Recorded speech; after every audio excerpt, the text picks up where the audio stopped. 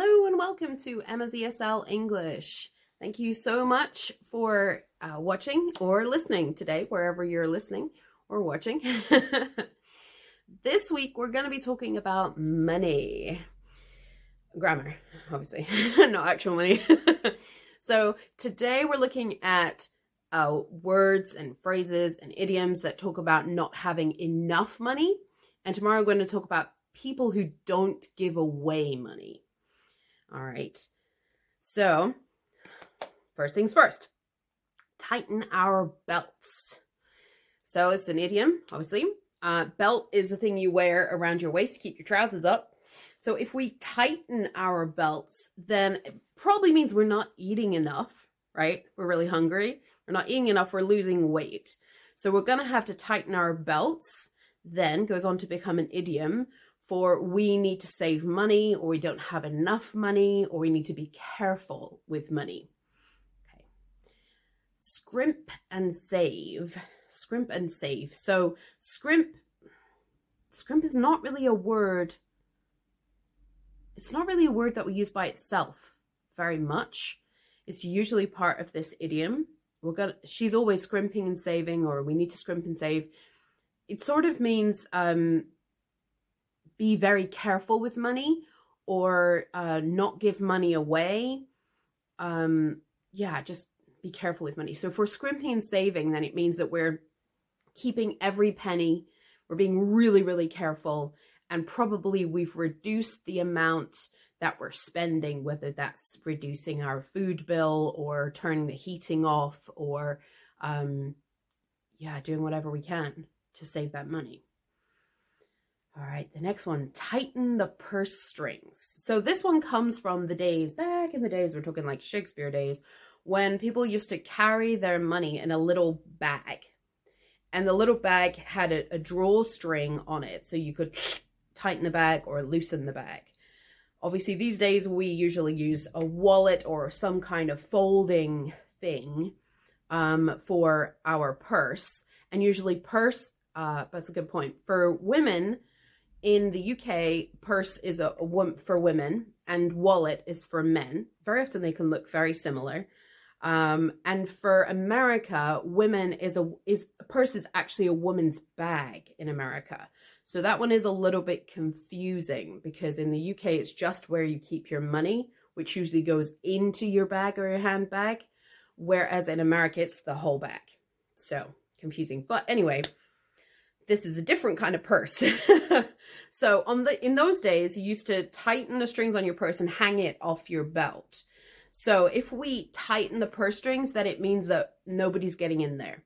So whenever we tighten the purse strings, it means we are not going to spend any money. We're going to keep that money for ourselves. We're going to save our money. Freeloader.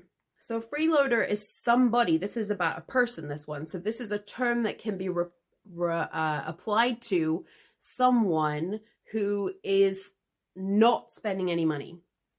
It could be that whenever you go out for drinks, this person somehow always seems to have the last round that nobody wants and everybody's gone home before. Or this person is sleeping on your couch, not paying any rent, eating all of your food. So something like that where the person is sort of spending your money, but not giving you any money. So they're kind of taking your money.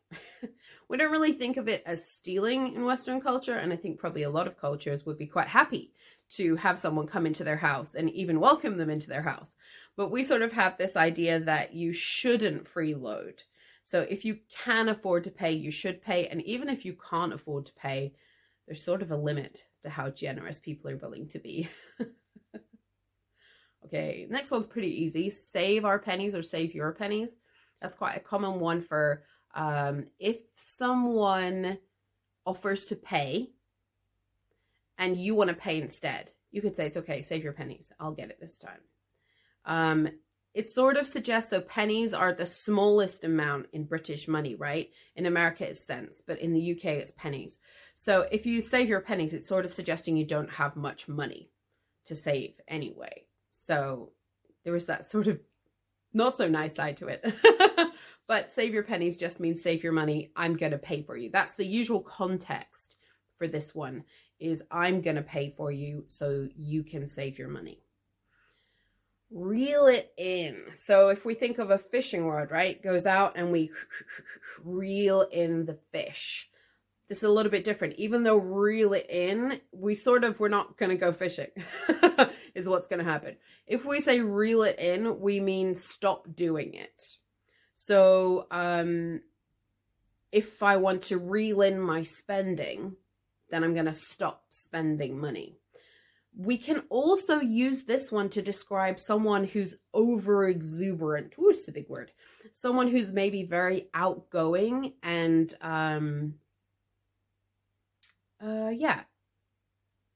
outgoing and maybe a little bit loud. They're very excited for whatever reason and loud. Then we could say reel it in, which just means like quiet, calm down. But we can reel in our spending. This one is a proverb, maybe? I think. Proverb. Let's go with that. So it is, take care of the pennies and the pounds will take care of themselves. So this is that idea that if you look after the smaller money, then the bigger money will come, will be looked after. I think this doesn't really work in modern terms because the value of money is decreasing generally around the world and definitely in the UK. So I think it doesn't really work because our pounds are not taking care of themselves right now.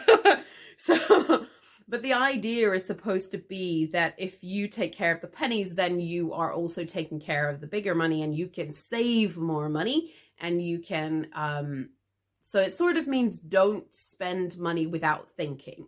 Don't spend money easily. And it's kind of anytime any kids are told to save, this is what their grandparents will tell them. She's always counting the pennies. So this is likely used to talk about someone who maybe when you go out for a staff meal is working out exactly how much everybody owes. That's me.